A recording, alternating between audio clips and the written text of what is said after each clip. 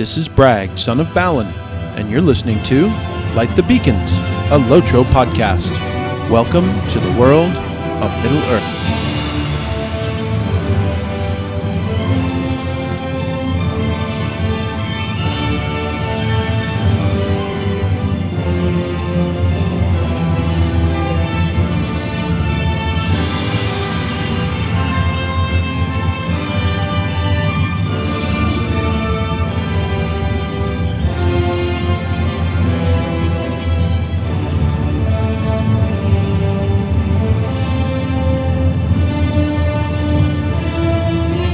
Beacons of Minas Tirith!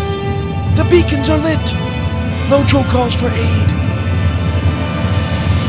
And Bragg shall answer. Mon Dean, welcome back to Light the Beacons, a Lotro podcast focusing on the interrupted MMORPG Lord of the Rings Online, as well as related topics in books, movies, gaming, and the lore of J-Toke. This is episode 31, and I am your host, Bragg of the Lonely Mountain, the celebratory and dwarf of ill repute. Broadcasting live from our mobile Light the Beacons Middle-earth-wide headquarters in Harndirian in Enedwaith. We're making our way back home to Moria across the rolling fields of Enedwaith. I am standing on a stone promontory, which when we were questing in Enedwaith was always my logout spot when I was in this zone. It's right at the base of Harndirian, and it's got a beautiful view of the rolling and stony hills in either direction. There was usually wind whistling through the plains as you quested in Enedwaith, and really is a beautiful zone. For a transitional zone, they got a lot of things right here, and I'd have to say of anywhere at all in the game, I think it has the most beautiful skyscapes in terms of the clouds and stars and the full moon, which always seems to be rising over Harndirian whenever we're here. So, glad to be back in Enedwaith once again. And in Harndirian, one of the things I always like to do is to recommend to folks to go to the local rep vendors that are on the top of the hill there. Bit of a difference with this zone than almost anywhere else in the game that I can think of is that you can earn several emotes through the use of reputation and tokens for the Enedwaith zone from the vendors at Harndirian, and a lot of people forget about these. But spin and jump are two of my favorite emotes that were added to the game, as well as the golfing drive and chip emotes available. Don't pay at the Lotro store. Come down to Enedwaith, do some questing, pick those up from the vendors outside Harndirian. So I've got our little friend Wormy T here, fairly well secured with some strong line tied to the ends of his thumbs. I'm not afraid to yank those off if I have to. I wanted to apologize for the little mishap we suffered last week in our broadcast. I can assure you nothing of that sort will ever happen again. Grima and I have discussed his behavior, and a little later in the podcast, he will have something to say to our viewers out there. Won't you, Grima? Yes. Well, be that as it may, let's light our second beacon.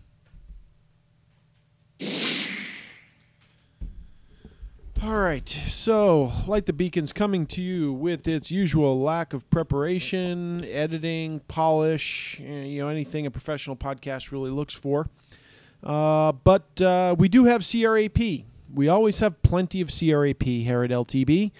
Corrections, retractions, and apologies from last week. So last week, I think we set a new record. We basically offended everyone with any shred of decency. Grima, do you have anything to say to our listeners? Grima? Bollocks. All right, that's enough out of you. Okay, then you just sit there for a while and think about what you did. Over there in the corner. Put that hat on. I should also mention I talked about a 1H. So one other correction. There is an actual correction. This is from 2 episodes ago. I was talking about the fact that I'd created a first age level 100 staff for my lore master that I forgot to rename. So here's a question I have for the viewers out there, and we're tabling it. We're tabling it this week. Table. So the question is, for those of you who have been out on the beta, can you rename your legendary item when you go through the imbuing process? assuming imbuing to some degree resembles the transaction of reforging, which does allow you to rename your item. I am hoping that that is my out. Let me know if you can rename an item when you imbue it. So why am I asking that question? One of the reasons I'm asking that question is that I am not participating in the beta out on Bullroar. And why is that? Well, first of all, there are plenty of folks out there that, from a podcaster's insider perspective are providing glimpses, views, and various videos and commentary on the new zone coming up with Update 16. So there's plenty of stuff out there for folks to access if they're interested. Secondly, maybe one difference than I have from a lot of other podcasters, not all of them certainly, but quite a few, is that I have quite a few tunes that are ready to go through the new zone, sitting at level 100 and finished with the content in Central Gondor. And if I can avoid having to repeat that process one more time, I'm going to do it. Because taking my 5th tune through there gets kind of old. So I want to keep as much of the freshness of the zone as possible for live and enjoy it along with everybody else, at least for the first couple tunes. And if it's good, it will last. Any other viewer comments out? It's tabled, guys, tabled. So, first of all, Fuller Avilia took the time to say hello to me in game this week. It's always nice to hear from another villain, not sure how that goes. We'll call them villains. That doesn't happen to me too often. Always fun to see somebody reach out, though. And the Twitter sphere erupted last week. Zinger, Braxwolf, Endang, Flossen, Jonathan, Fredless, Jenny, and if I missed anyone else, my apologies. All supported the podcast on Twitter last week. And we're appreciative of the entertainment content, though some of them went over the line advocating a Grima as a full-time co-host on the podcast. That is not happening, Grima. Look at your feet again. Look down, Grima. Down. Good. So, apart from that, thanks to all those who appreciated our little April Fool's edition of the podcast last week. What else has been going on around the community? Well, from a foreign perspective, saw quite a few threads this past week on PvMP. Lots of people crying foul over the lack of balance before PvMP changes are due later this year. In the meantime, will people stop playing pending the release of the new PvMP changes and map? The problem is that many think that the character is getting buffed in several ways, including the new legendary item imbuement system. To classes that many creeps complaining are already overpowered. Of course, creeps are always complaining that creeps are overpowered, and the opposite is also true. Heck, if I can kill something with my guard by myself, it's a lucky day in PvMP land for me. I just don't do enough DPS to burn down a 50,000 morale war leader. So this always happens with every release. It's hard to balance it prior to the release. The question is, should they really delay the release while they balance PvMP? While they're awaiting, they want to get the content out to the community as soon as possible. And really, you can't balance the PvMP side until the PvE side is finished. So at that point, is it really worth, several weeks and or months of delay in the release before PvMP is brought up to snuff? And the answer is no, given the resource challenges they have. It's best to get the environment out there. Understand the depth of the changes, any adjustments they need to make, and then balance PvMP as best they can. Should it follow as close as possible to the initial release? Of course it should. But most folks are going to be out, adventuring in the new zone anyway, so there's usually a delay in PvMP activity while the new zone comes out till people either get up to level or get through the new zone and the latest buffs and character progression that's available. So I think it's a fair balance. The LI system changes. So this is something I did want to comment on in a little more detail. So there's a lot of detail coming out right now regarding the imbuement system, which is premiering. So I have an issue with it. There's a lot of detail that's provided with the caveat that it's not finalized, and they have reserved the right to make additional changes, and they're actively looking for feedback to do so, as is appropriate. But the issue I have with it is this. I was reading through some of the details of the enhancements that were made and some of the new legacies that were available for the different classes. And the problem I have is that they're boring, boring, boring. You've got increase this damage, increase that damage, and increase the other damage. Boring. So why is this necessary? I think, in effect, one way to put it is to make them more grindable.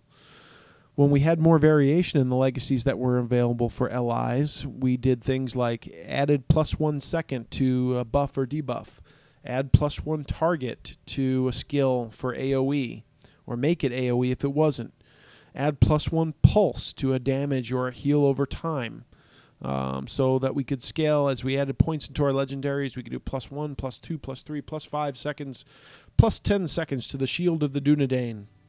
+1 challenge targets, +2, +3, +4, +3, +4, +5 challenge targets, or sweeping cut damage. +1 pulse to mischievous glee for burglars, +2, +3, +4, +5. The problem with these types of skills is they do not scale well through an epically long grind. So we're set up now where legacies can be progressed individually, on a long-term basis. But in order to achieve, the granularity of progression, we can't have +1, +2, up to +30 seconds added to a skill. We can't have more than 5 targets added to a skill, or more than 5 or 6 or 7 or 8 pulses added to a skill, because it'll make it OP. So what they decided to do was to get rid of those legacies and replace them with things that were more easily scalable. And if you look through the legacies that are available, what I see is damage, damage, and damage. All the complexity is being taken out of the system. Doing more damage does absolutely nothing about my skill rotation when I'm in a fight. I'm still going to hit the same skills over and over. Yeah, maybe if I have a legacy for more damage for a particular skill, I'll hit it more frequently. And I understand that we can't, take a cooldown of 30 seconds of a skill and take 20 seconds off of it. That makes it OP. So don't kid yourself. We have an epically long grind to progress these skills to be at the top of what they can achieve. And that's what we have in store ahead of us. But I mourn the loss of the variety in the types of legacies on the weapons. I think it's going to make it a more one-dimensional system and less interesting to play, which is rather unfortunate. I think they still have a chance to fix it. I'm hoping. I know no devs listen to this podcast. I can guarantee it, especially after last week. But if they do, please take to heart. And if you are out there and providing feedback, tell me if you agree with me. I don't want 6 skills to increase damage on my legacy item or to increase my healing. It's boring. Okay, so what else is the new system bringing? Well, we're going to have need of a lot of crystals, starlight crystals, a lot of IXP runes. Hope you're saving those up. And a lot of scrolls of empowerment. A lot of scrolls of empowerment. This is another part that I'm not happy about. The medallion and mark costs of scrolls of empowerment, to my mind, is the most inflated of any object in the game. In the past, if I really, really, really needed another tier on a legacy, or I swapped one in, so it was only at tier 2, because when you swap in a new legacy, it starts at tier 2, and it was a key skill, so I really needed it at 3, 4, 5, or even 6 to be effective. Maybe I'd go out and splurge on 2, 3, 4 scrolls of empowerment on a new weapon that I knew I was going to keep for a long time. But for the most part, I wouldn't bother. I wouldn't get my legacy on my legendary items all shiny up to 6 across the board, because it was too expensive. Scrolls of empowerment are expensive. They don't drop enough in game, and what they do trade for at the skirmish camps is too much. So now what do we have with the new system? Scrolls of empowerment are going to be more important than ever, apparently, in order to level the legacies on your item to their full capabilities. And to me, that implies a lot of imbalance. I still think there's a way to fix this. If they change the loot tables to make scrolls of empowerment drop much more frequently in raids, instances, skirms, or even drop them more frequently as part of landscape and epic quests, that could counter it. but I'm very worried that they're driving towards monetization in the store with all the required scrolls of empowerment, which is a bit of a bummer. So right now, those two changes to the legendary item system have me very concerned. And who asked for all these changes? All we wanted was to not have to decon and reconstruct new weapons. What if instead of this major system overhaul, you had just made a symbol of the Elder King or of Celebrimbor the cost of upgrading your weapon to the new level cap instead of constructing a new one from scratch? It was really that easy. Instead of using my symbol of the Elder King to create a new first stage level age weapon, I would use it to change the level cap for my item from 100 to 110 or whatever the next progression level is. I think that's all that we wanted, wasn't it? But I guess that doesn't drive you to the store. And Turbine, if this is a major piece of their revenue in the store, they need to figure out a way to compensate for it and at least have it equal. But I'm worried they swung the pendulum too far the other way. So the last factor I'd say that will be important about legendary items is how will these changes be viewed in the long term? Is whether or not max level weapons, i.e. a legendary item that's achieved its full potential through imbuement, whether those are required to do endgame content. If your LI gets slightly more powerful all the time over time and you don't have to do anything else besides play to make that happen, then great. I like that idea. The more you use your weapon, the more legendary battles you're in, the more legendary it gets. That's great. But I'm very skeptical right now that these new items will be considered required by some at some point. And in order to be successful in grouping, depending on how the PvE and or raid content is set in terms of difficulty. And the grind to get them there will be too huge for the majority to do without resorting to the cash shop pay-to-win feature. So it's a little bit of doom and gloom on the horizon. It's not too late to fix it. If you agree with me, let's make our voices heard. So, what are we doing in this episode? We're going to talk a little bit about what we've been doing in game this past few weeks. We're going to talk about an interesting quest line in the Mirkwood area around the Haunted Inn. And lastly, we will look at some of the key mechanics of the Vile Maw raid in Moria. If there's any time remaining, we will fling some more garbage at my erstwhile assistant. Lord knows he deserves it. Iluvatar knows. Sorry, hang on. All right, Grima, erase that. I get on that.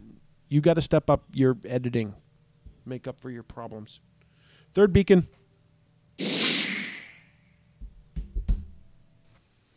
Nardal. This week in gaming and or other Tolkien news. So what other games have I been playing lately? Well, I'm making a little bit of progress on Ori and the Blind Forest. And I would have to say it's a pleasant change of pace from an MMO.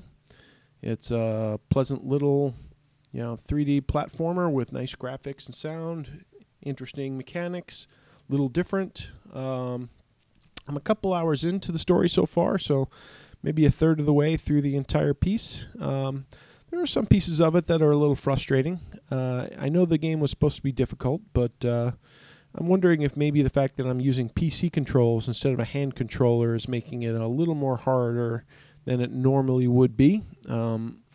Was trying to read reviews prior to getting the game on whether a PC, a game controller was really necessary. And I think I'll be able to get through without it, but it might take a few more tries than perhaps the finer controls would have provided. But still recommending that. Although at $20, I might wait until it came down in cost. Get it that first Steam sale when it comes around for $12 or $15. You'll be getting yourself a good deal. All right, in Lotro, did do a little bit of running with Bragg this past week. My Guardian, he is, after hearing some others talk about some of the content they've been soloing recently, I did a Your Bar's Peak solo run myself. Tier 1 was very simple, so that was easy to do, even solo. Tier 2, I was actually making my way through, but it was a bit of a slog. I was able to dispatch a couple of the groups, but I got almost to the first boss fight and decided it was just a little bit too much time to grind through some of the earlier mobs as a solo in Tier 2, and that I was banking on, given the difficulty level, that I was probably going to run into some trouble some of the bosses on Tier 2. So decided to just cash that in and go back and do the Tier 1 run, which went very smoothly. Also ran some solo runs at the library and schools, which went well. I was not able to extinguish all the books in time by myself. Not sure if anyone's done that and if there's a trick to doing it when you're soloing it. But the rest of the run was pretty easy. My Bjorning has been getting quite a bit of attention lately. It's now level 66. Did a Watcher run, a little bit more on this later, but one thing that I'll mention that was kind of funny, the last major episode I talked about a Halls of Crafting run where my Bjorning acquired the legendary brass anvil, which is a pocket item that falls out of that instance, which is great for might-based or heavy armor classes. So after running that 30-40 times with my Guardian and never seeing it, I got it in my very first run with my Bjorning. Well, a week later, I ran on my Bjorning my first Watcher run, and I'll talk a little bit more about how that run went a little later in the podcast. But the amusing part was at the end of the instance, when we did actually take down the Watcher and opened up one of the chests, I won, there were only 2 or 3 on-level tunes that were a part of the party, so we all had pretty good chances at the decent loot. And I won the Black Pearl, which for those of you who've been around for a while and knew Moria, knew the Moria instance, the Black Pearl was the most sought-after item in the game for the heavy pocket item for the heavy armor classes. So I think it's basically the only item I could get in Moria that was better than the brass anvil for my Bjorning would have been the Black Pearl. So I was very excited about having the anvil, and I was going to wear it for a while, out of deference for its historic and nostalgic nature. And now I had to replace it 1 week later with the Black Pearl. So, pretty good pocket item that still got slotted through level 66. I'll probably have to put my EXP accelerator back in at some point, but I'm actually enjoying not accelerating through the content at this level, and I'll mention why in a little bit. So I did run some random Lothlorien quests. It's like Lothlorien I consider the ultimate sorbet to cleanse the palate after Moria. You've been killing hundreds of orcs. You've been, fighting every conceivable monster, slogging through water, fire, lava, whatever, garbage. And then you go out into the sunshine of Lothlorien, and you light candles, and you admonish partygoers, and you collect daffodils, and you meditate in glades and stuff like that. So it's definitely a sorbet to cleanse the palate. So I've been doing some stuff like that around Lothlorien, and the primary reason was I needed to get myself in Callus Galadon, which requires friend standing with Galadrim. And, I'm not really going to do any of the quests in Callus Galadon, but I'm sorry, it's kind of a requirement. All my characters have to be able to get in there through the front gate. None of this shimmying up a rope on the side door. It really doesn't take that much time to grind through enough quests in Lothlorien in order to get friend status, in order to be able to do that. So I did grind around Lothlorien a little bit and got myself through that. And certainly the Callus Galadon stable spot is an important waypoint if you're traveling back and forth from Mirkwood to Rivendell and Moria 21st Hall. Until you get much later in the game, there aren't too many stables that connect to the 21st Hall, and Callus Galadon is one of the primary ones. And that does not open up until you get friend status with the Galadrim. So there we are. There's that. Completed the Mirkwood prologue on my Bjorning. Followed the epic quest line through to Dananglor, Thanglehad, breaching the Necromancer's Gate, assault on the Ring Wraith's lair, and assault on the tower. So all the Mirkwood skirms are now open. And by the way, following the epic quest line is kind of funny. You show up with the elves and the dwarves at the gates of Dol Guldur, finally, after all this time, and you're very surprised when 5 Nazgul come marching down behind Gorthol and threaten everybody and basically kick people around and do what they want.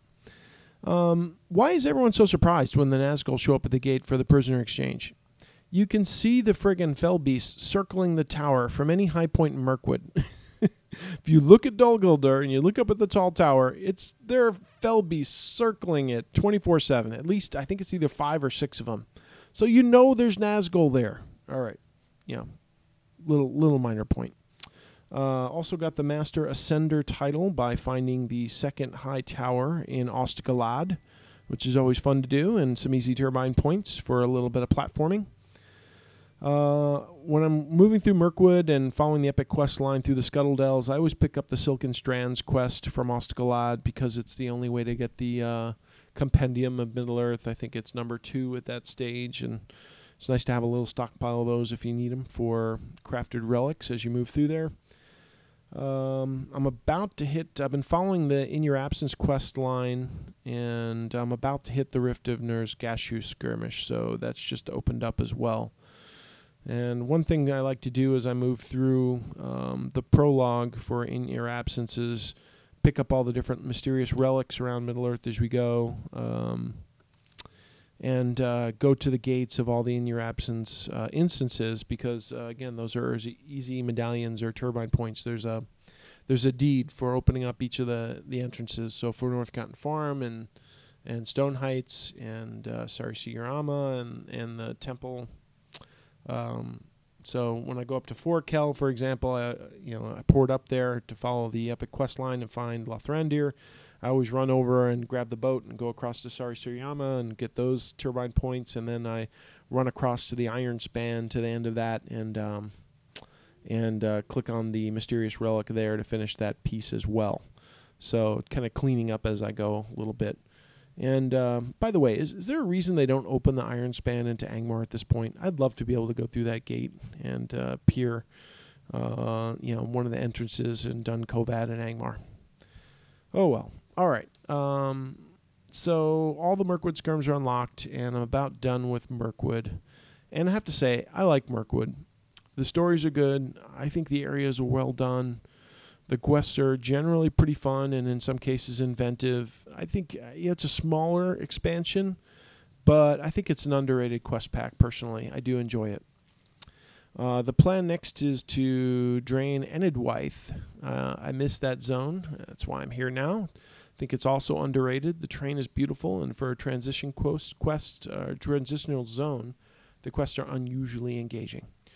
So that's what I've been doing with my Bjorning. Nothing on the Minstrel or Cappy, both languishing at level 100. My Lore Master is now my 4th tune that's been all the way through Central Gondor and with the Vanguard of Middle-earth title to get the Symbol of the Elder King that's available through that.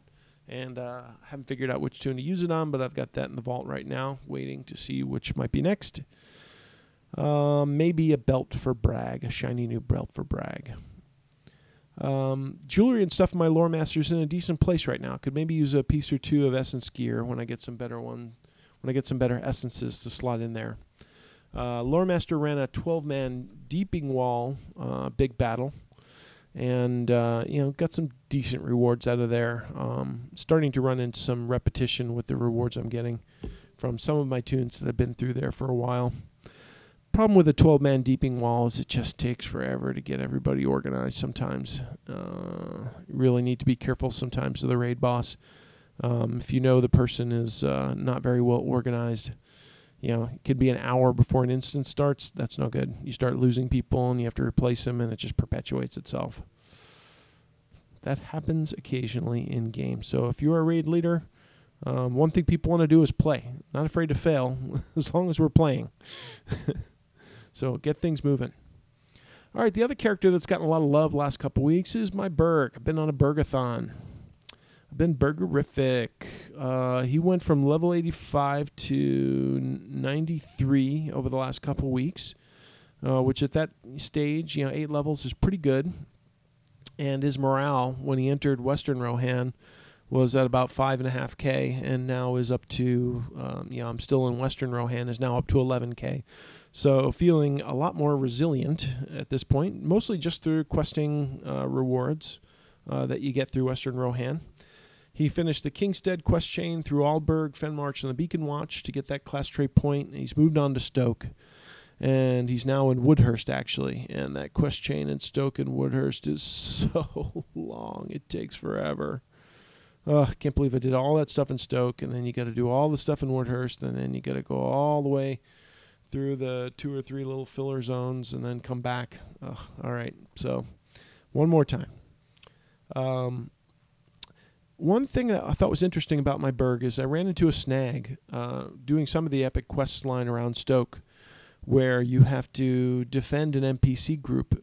So one is the assault in Torsbury that you do with 4 or 5 or 6 different NPCs. And then when you the Thane from Stoke, I think her name is Frithhild, when you do a couple instances with her on foot where you're fighting off waves of ads in the fields. And, this is something I've never had a big problem with other tunes in the past that I was having difficulty with on my burg, especially the one in the fields kind of west of Stoke. I probably ran it maybe 6 times, and I was not dying, but I couldn't keep the NPCs alive. And, each wave I would lose maybe one of them, so each wave would get a little more difficult. And by the time I got to the last one with the boss, Frithhild would be killed every time before I could get the boss down. So I ran that maybe 5 or 6 times, and each time you run it, you have to run all the way back to the meat hall to get the quest, open it up again, and then run back. It was getting a little annoying. So I sent a chat out to folks, and they recommended, instead of going in Quiet Knife, try the Yellow Line, which makes sense, since the Yellow Line is a grouping, in my mind, a grouping trait line anyway that allows you to have some more CC.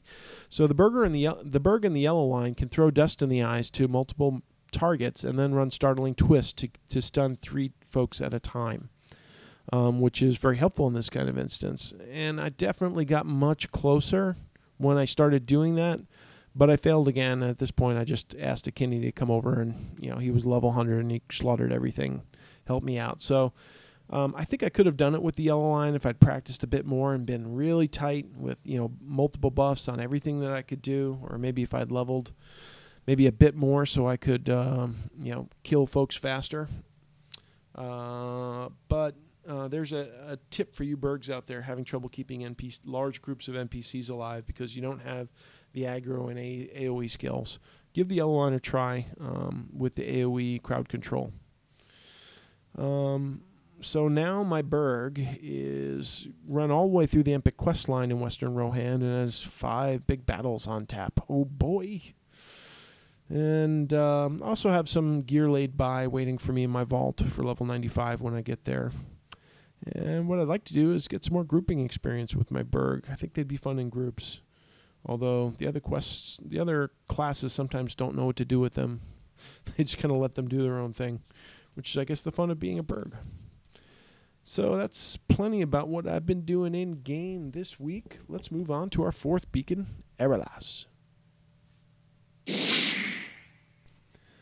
For Erelas this week, I would like to talk a little bit. We've got a Lotro quest highlight this week, a particular quest chain that starts at the Haunted Inn in Mirkwood.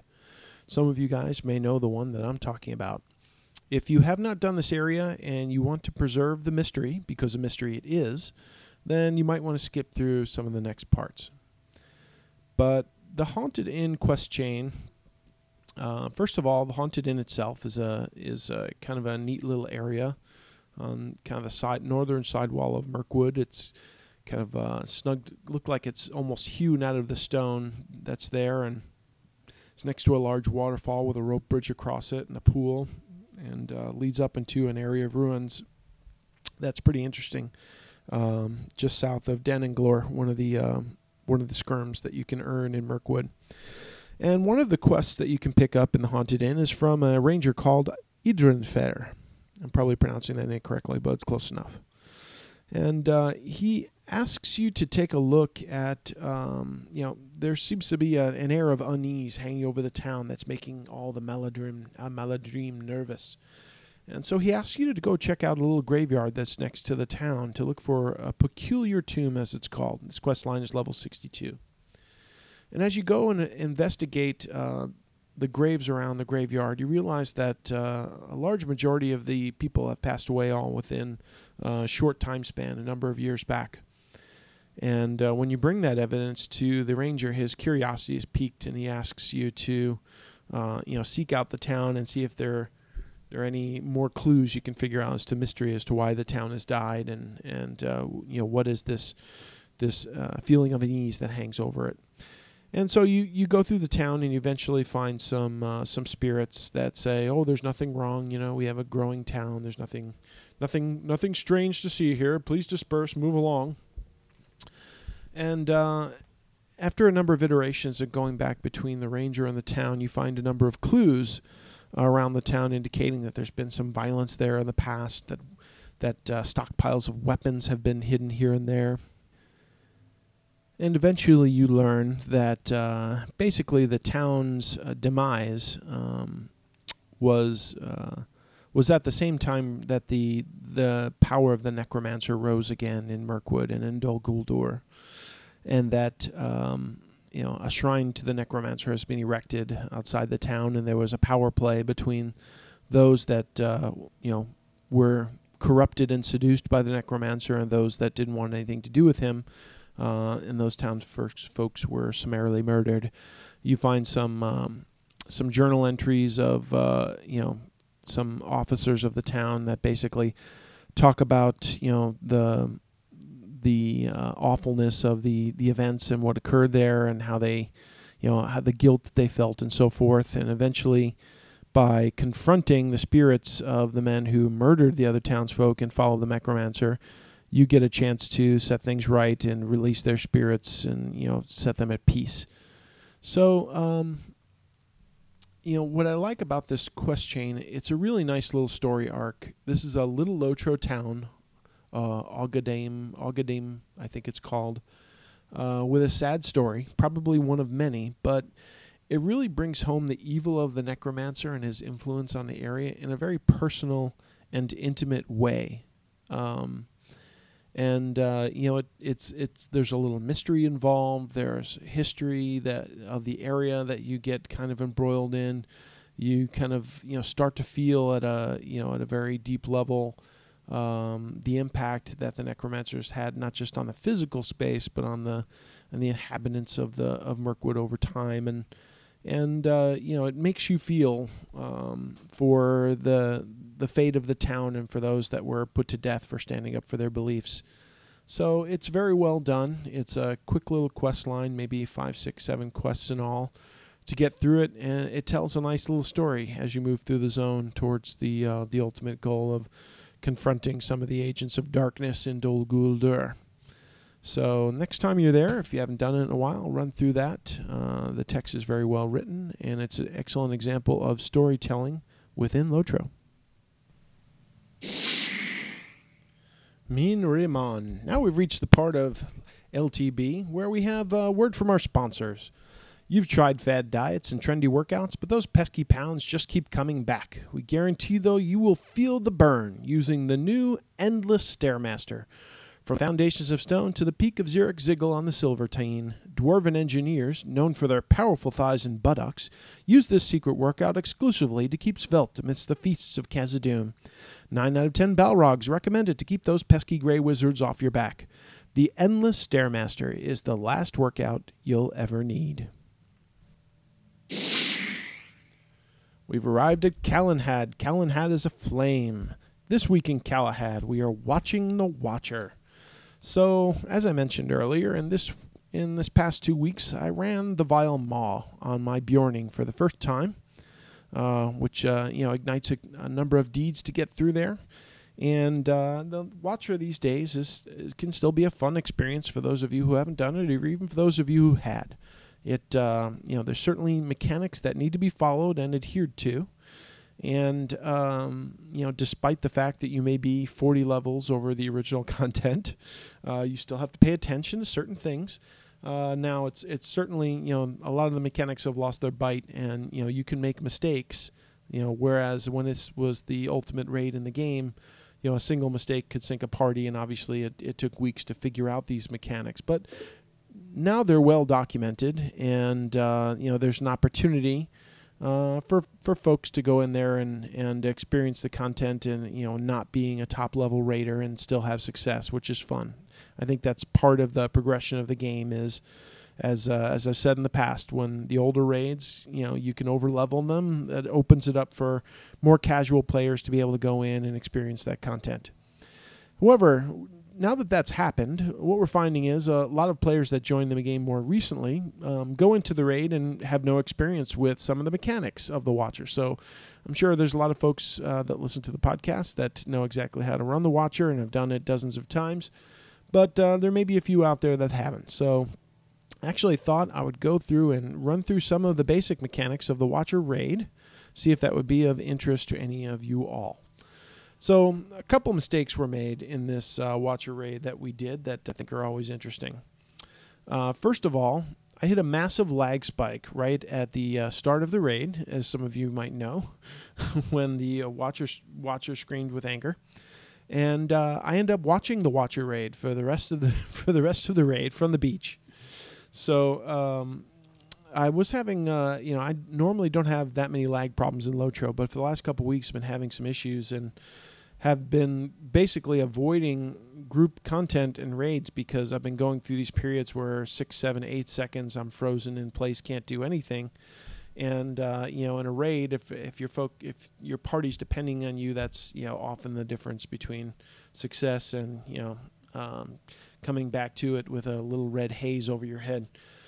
But this past week I ran a disk check actually on my computer, which I had not done for a while, and recovered a number of bad sectors. And knock on wood, since then I've noticed an improvement in my game performance. So for those of you experiencing some of those glitches, and if you haven't done a check disk in a while, go ahead and run that. It worked for me, or apparently it has, at least so far. So at this time, I had a massive lag spike right as the Watcher screamed with anger, and ended up sitting out the rest of the game on the beach watching the action. But that did allow me to kind of play communicator. If you're ever down in a raid, you're not out. You can be another eye, keeping an eye on people's buffs, debuffs, poisons that need removal, health levels, etc.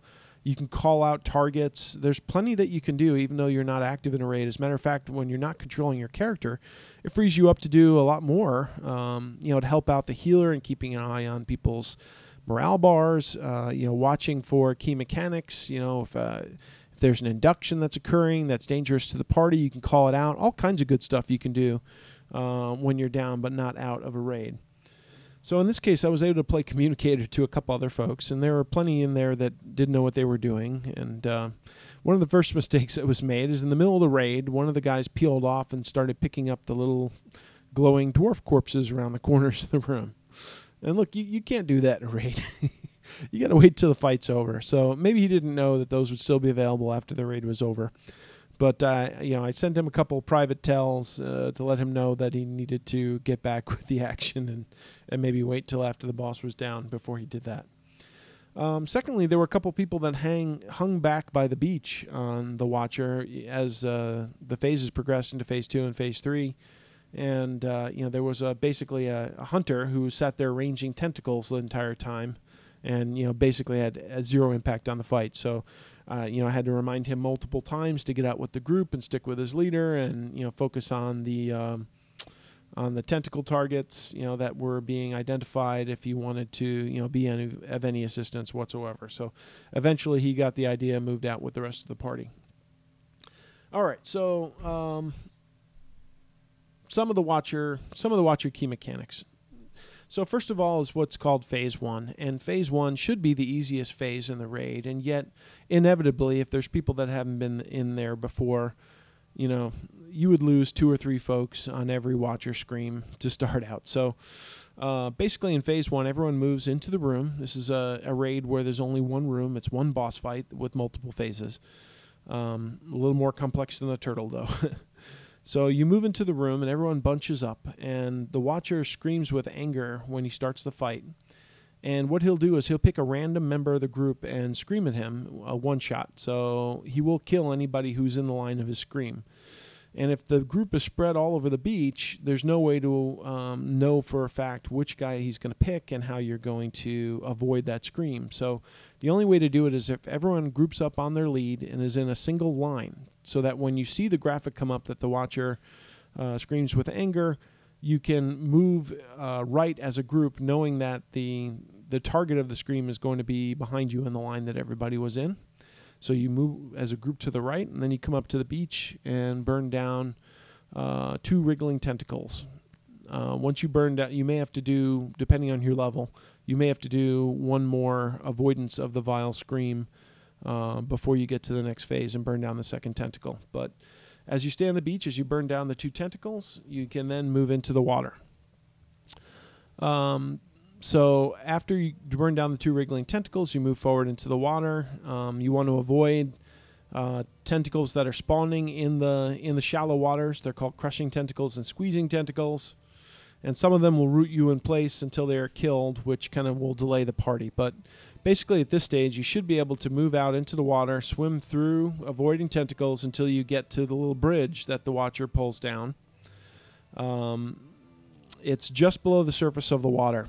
So one of the keys to, if you haven't been in here before, you can turn off a setting in your graphics that changes the transparency of the water so that you can see the bridge underneath it a little more easily versus having a reflective surface. And that helps you with positioning if you've never been in the raid before.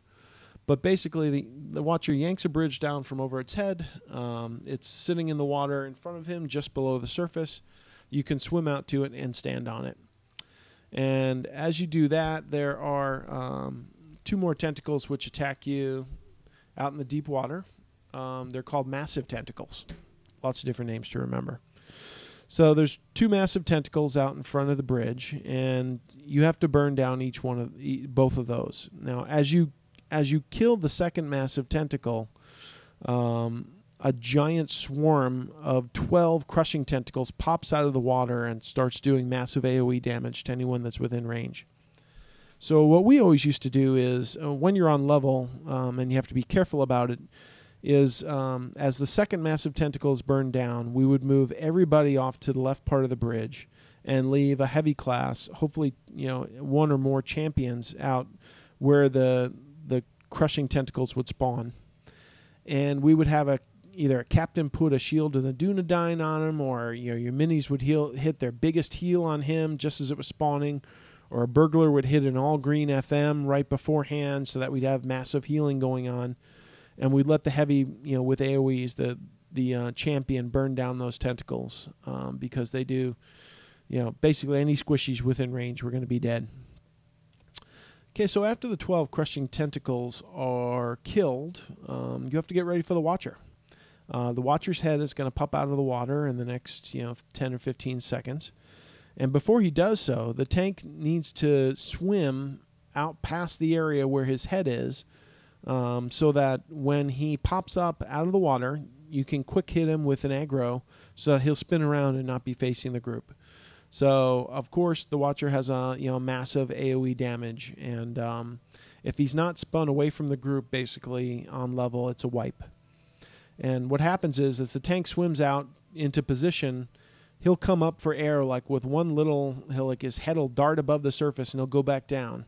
And then when he comes up again, he's going to scream. So the tank basically has to be ready for the head to emerge and that little pop out and hit it with 1 aggro skill before it goes back down in order to save the group on level. So the rest of the group is now standing on the bridge behind the watcher, and as this next phase 3, starts, where you're fighting the watcher's head, you basically have to keep a constant rotation of corruption removals going, because the watcher generates a couple corruptions every couple seconds, and if you don't keep up with them, they get out of control and they will eventually swarm the party and take everybody down. So everybody, especially those with remote corruption removal skills like lore masters and hunters, have to be hitting those corruption removal skills constantly, and your tank, since he's in melee range, should be hitting his sting as well. Now, it's okay for melee classes to swim out to the head from behind and pound on it a little bit, but you have to be careful about when you do it, because he does eventually do another scream where he jumps up out of the water and will blow people back and do a massive 360 AoE. And if you're within melee range at that point, you'd be dead. So you have to know what, I would say if you don't know when that happens or you don't know the sign for it because it's your first time in there, just stay on the bridge.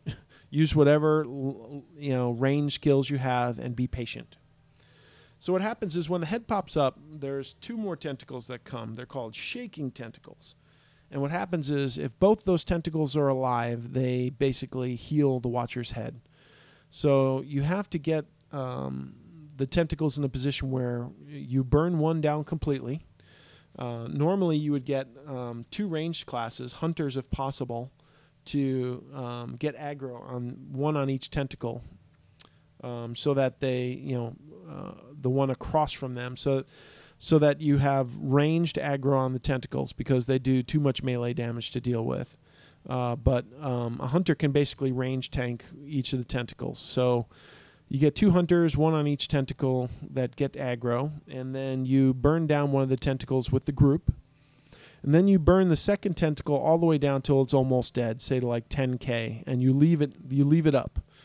Now when you have one tentacle down and one tentacle up at 10k, you can start to DPS the Watcher's head. Eventually, after maybe 30 or 30 seconds, maybe a minute, another tentacle will spawn. As soon as another tentacle spawns, you kill the one that you had down to 10k, and then you bring the new one down to 10k. So again, you're at one tentacle down to 10k, ready to be killed whenever you have it. And then you DPS the Watcher's head again. Another tentacle will spawn, so you burn down the 10k one immediately. The reason you have it at 10k is that you can kill it almost immediately, because once the 2 tentacles are up, the healing of the Watcher's head will occur, which is what you're trying to avoid.